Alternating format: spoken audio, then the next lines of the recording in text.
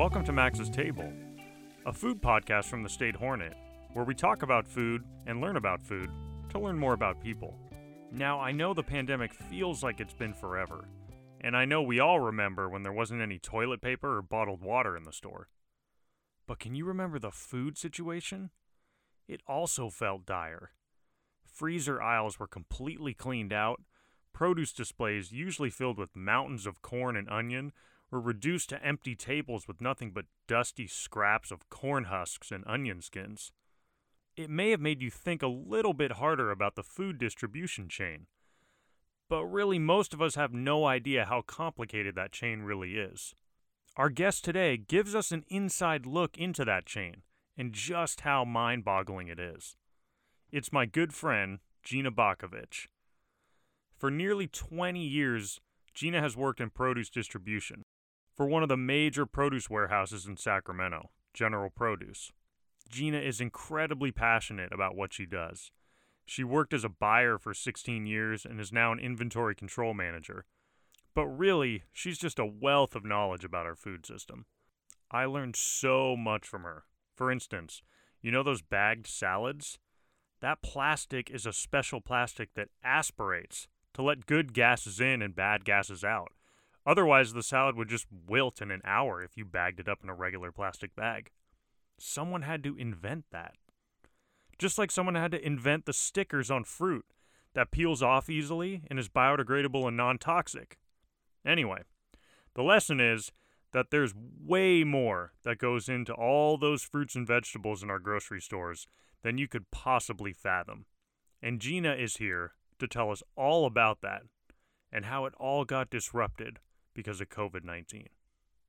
So how did you end up working in produce? I know you love food and you love to talk about produce now, but how did you end up working in that world? The fates were shining down on me. I don't think I would have ever woken up one day and said, I think I want to be a produce buyer when I grow up. It just never hits the radar. But I had been working for Lucky Stores, and then I worked with Albertsons for a little while. I was working in the meat and seafood department, and I had an opportunity to work with quite a few people through store grand openings and remodels or new store openings. And through some of those contacts, they had gone on and they were working in the produce departments for the store. And they had gone on to work for General Produce. And I wasn't finding that where I was at was fulfilling enough. And I had an opportunity to interview at General Produce with those connections.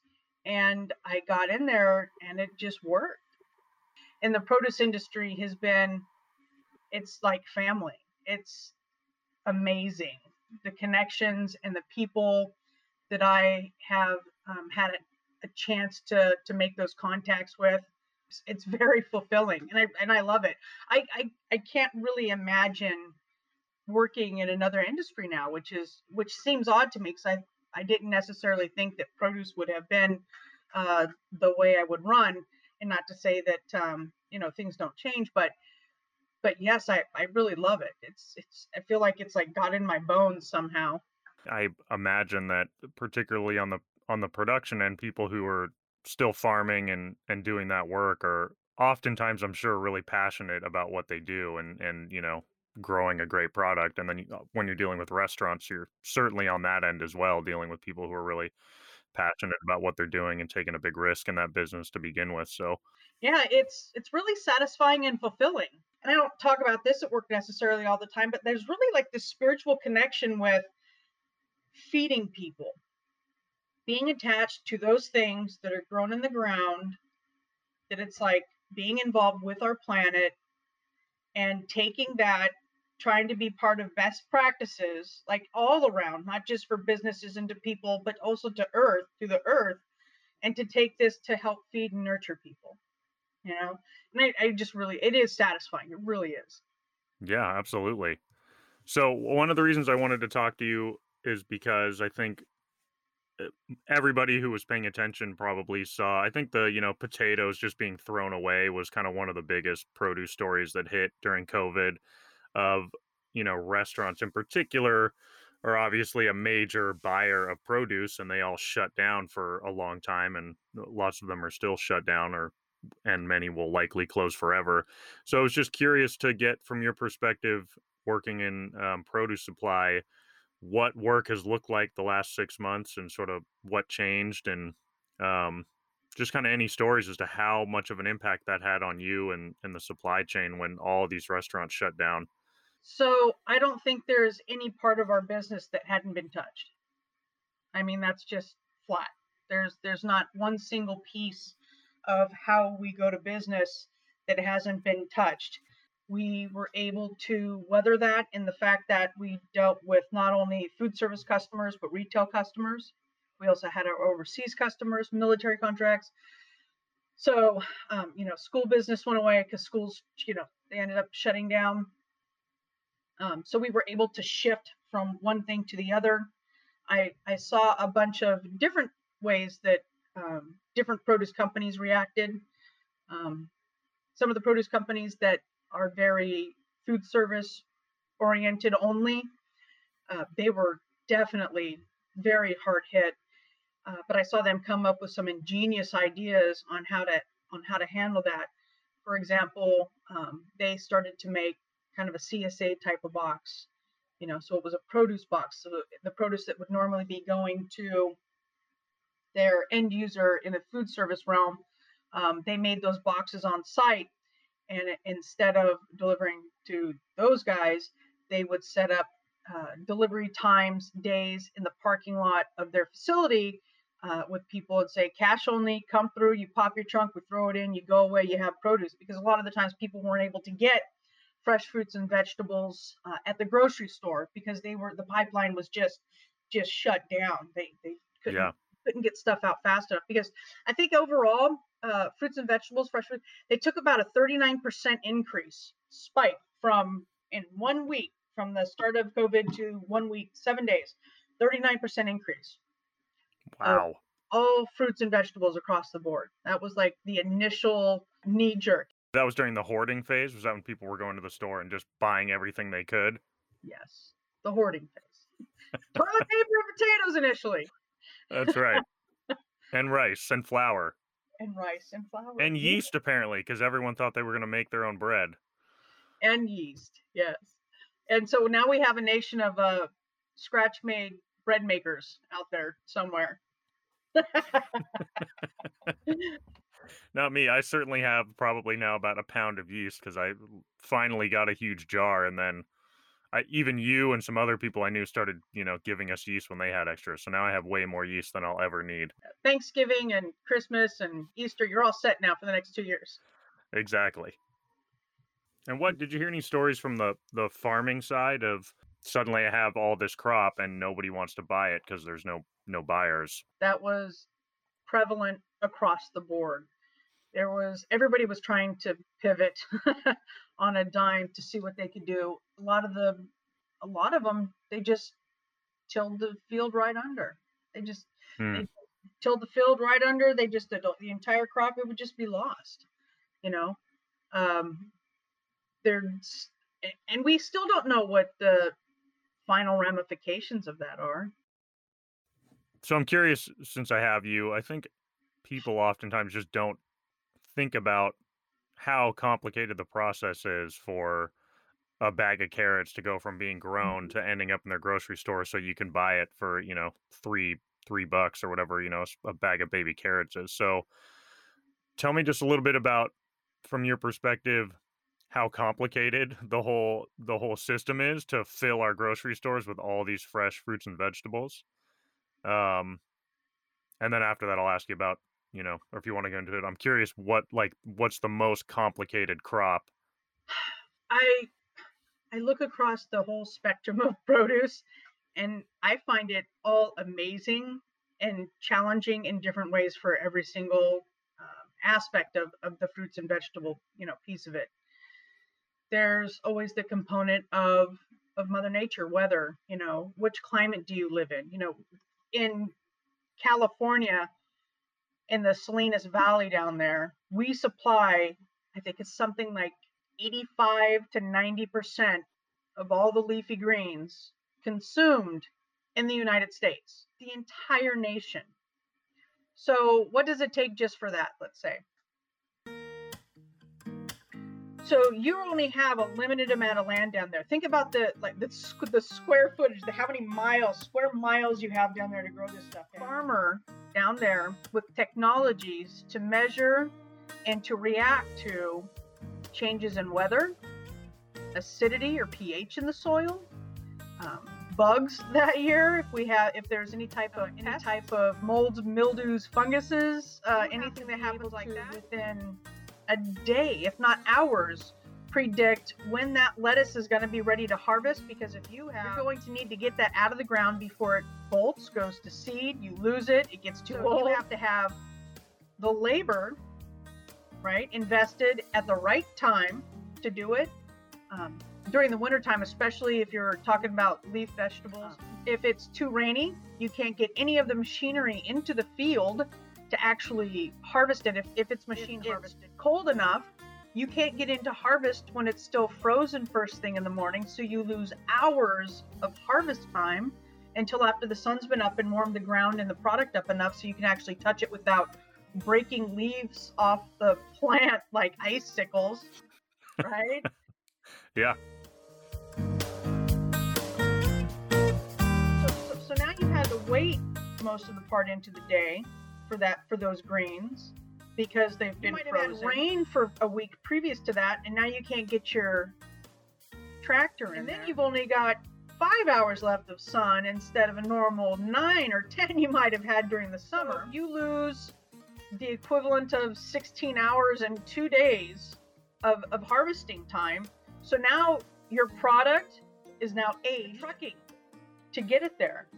Are trucks late because of hazardous road conditions coming across like during the winter? Is it during the summertime and everybody gets to where they want to be just on time, and now you've got 80 trucks waiting in a 10 dock warehouse, all for the same product? Then they have to figure out the logistics of loading. Okay, so when we bring it in, when we do test and holds, because they have to check for all their pathogens. Some stuff it's like you pack and go, it's not as bad, but there's other stuff you're like, well, nope, we've got to test it here at this point in the process. We have to test at this point in the process. We have to test it at this point, and then we have to set it off to the USDA and wait until they actually approve it, check mark it, and then we can ship it. So you've got to coordinate all of those things just to get a head of red leaf into your basket so you could take it home and make a salad tonight.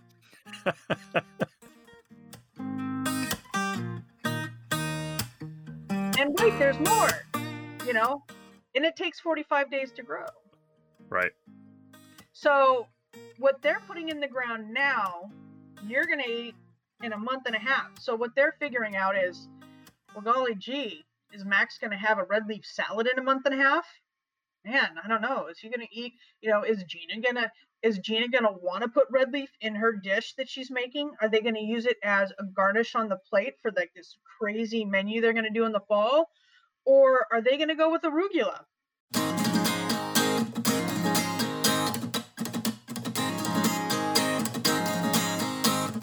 And also, we have programs. There's programs that are used so they can take all of the data for like the last 10 years and they can look at, okay, when the weather was 2 degrees hotter than normal leading up to June, we had a 30% spike in red leaf scales every year for the last, when the temperature was 5 degrees cooler going into June, the last 5 years, we saw a 1%. So look at, okay, was it a rainy year? Are the schools in? The Giants and the A's do great in the playoffs. How many more peanuts were consumed by people during the playoff months? There's also things like schools. When are schools in? You look at those school contracts. How many carrots? When you harvest carrots, baby carrots in specific, you're talking about one of those things that's really hard to manage, is when you put those baby carrots into a package. Look at this. They put like 5 gallons of water in this baby carrot package. Why is there a cup of water in here with my carrots? Or, conversely, these look like they're old. Look at them. They're white and they're chalky. They look like they've had them on the shelf for 2 years in the bag to retain the correct moisture of the product, but not too much. So we're going to put an ounce of water in this bag. And by the time it gets to the store, they're like, oops, We should have put more because now they're dry. Wow, it's been really hot outside and we put this carrot in here, so it's probably going to be really dry by the time it gets to the store. So let's put in 3 ounces of water. It gets to the store and it's swimming. And they've got to react to that every time they pack a carrot, every time they pick from a field.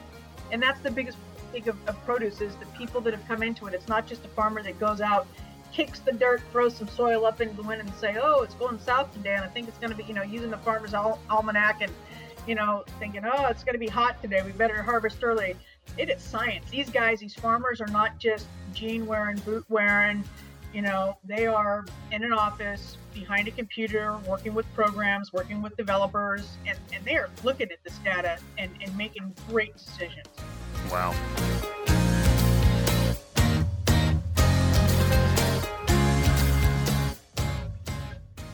It's almost like space. I mean, even just when it's like it's overwhelming. And it's funny because it's space I look up and obviously it's baffling. But even when you just said California produces 85 to 90% of the lettuce in the entire United States, and then I just immediately in my mind, I just think about how many grocery stores I live near and how many boxes and bags of lettuce are in that one grocery store.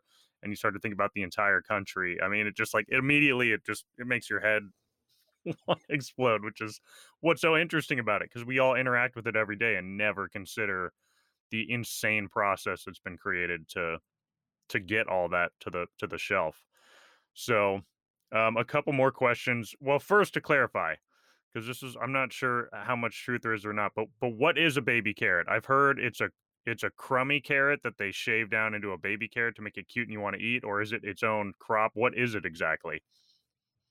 I want to tell you that I know this specifically, but I don't. I do know a couple of things, though. I know that they don't use retread carrots to make baby carrots. Okay, that's one of the rumors I've heard. If it doesn't work, they get rid of it. That's they hog stuff too. They till it back into the ground. I mean, because quality has to be. You don't get quality from not quality. Honestly, like I said, I don't know the specific size of the carrot that they start off with, but I do believe that it's a wider carrot because it goes through this it's like a big tumbler, from what I understand. See, now you're gonna make me call my carrot grower now. Right.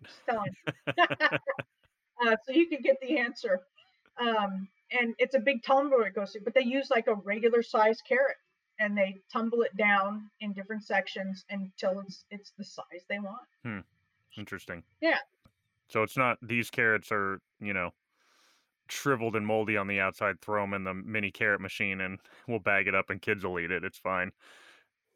It'll be fine. Dustin Durham, Johnny, you'll be fine. No.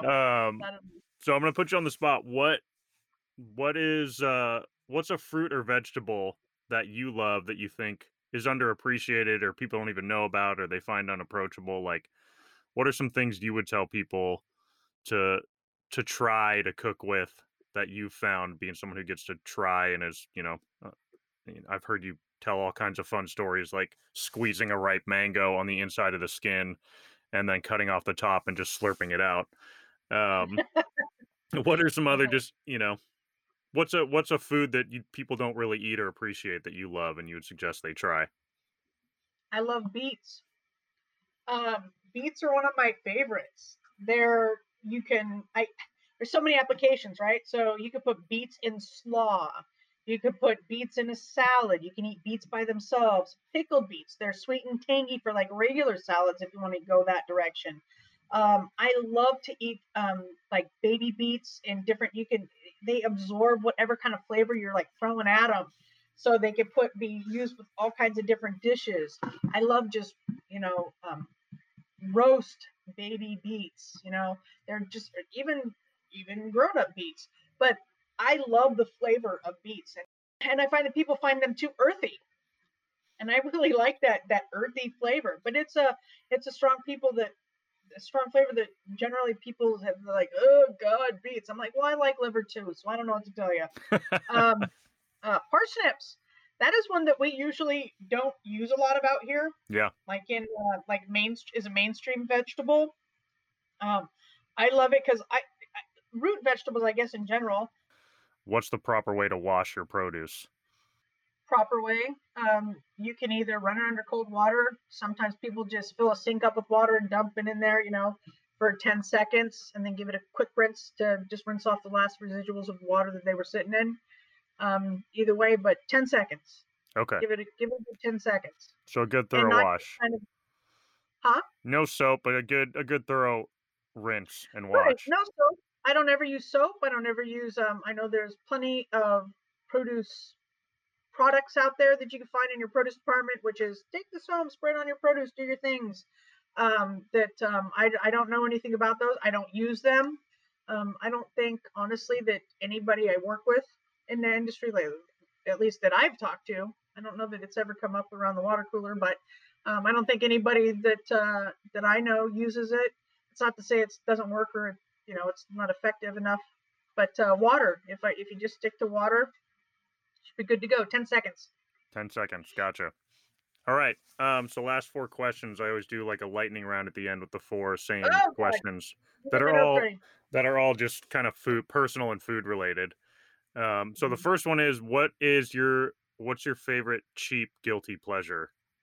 There's a pizza place around the corner. I just love pizza. My kid loves pizza. I love pizza.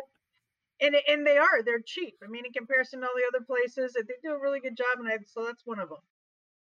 Pizza's always a classic. I mean, we had frozen pizza last night, and I was like, perfect. This pizza's not good, but it's still good. Exactly. And you know what? Even frozen, like I used to eat those Totino's. I think it's pizza Totino's rolls. Yeah, Totino's pizza rolls. No, not the pizza rolls. Oh, okay. The Tostitos or whatever. You buy them for 99 cents, and it was a whole pizza. Oh, yeah. Those things were horrible, and I absolutely loved them. So cheap and crappy, guilty pleasure. I haven't done it for years, but there's one. On the opposite end of the spectrum, if money's no option, what's the thing you're going to go blow out to go eat and spend money on? As an entire category for a meal, I would say sushi, because I can really do some damage there. But I love red meat, ribeyes specifically. I love prime rib, ribeyes, anything from the rib. If you're going to make it into a roast and slice it off and call it a rib, if you're going to do prime rib, if you're going to barbecue either bone in or boneless, it doesn't matter. It's the same to me.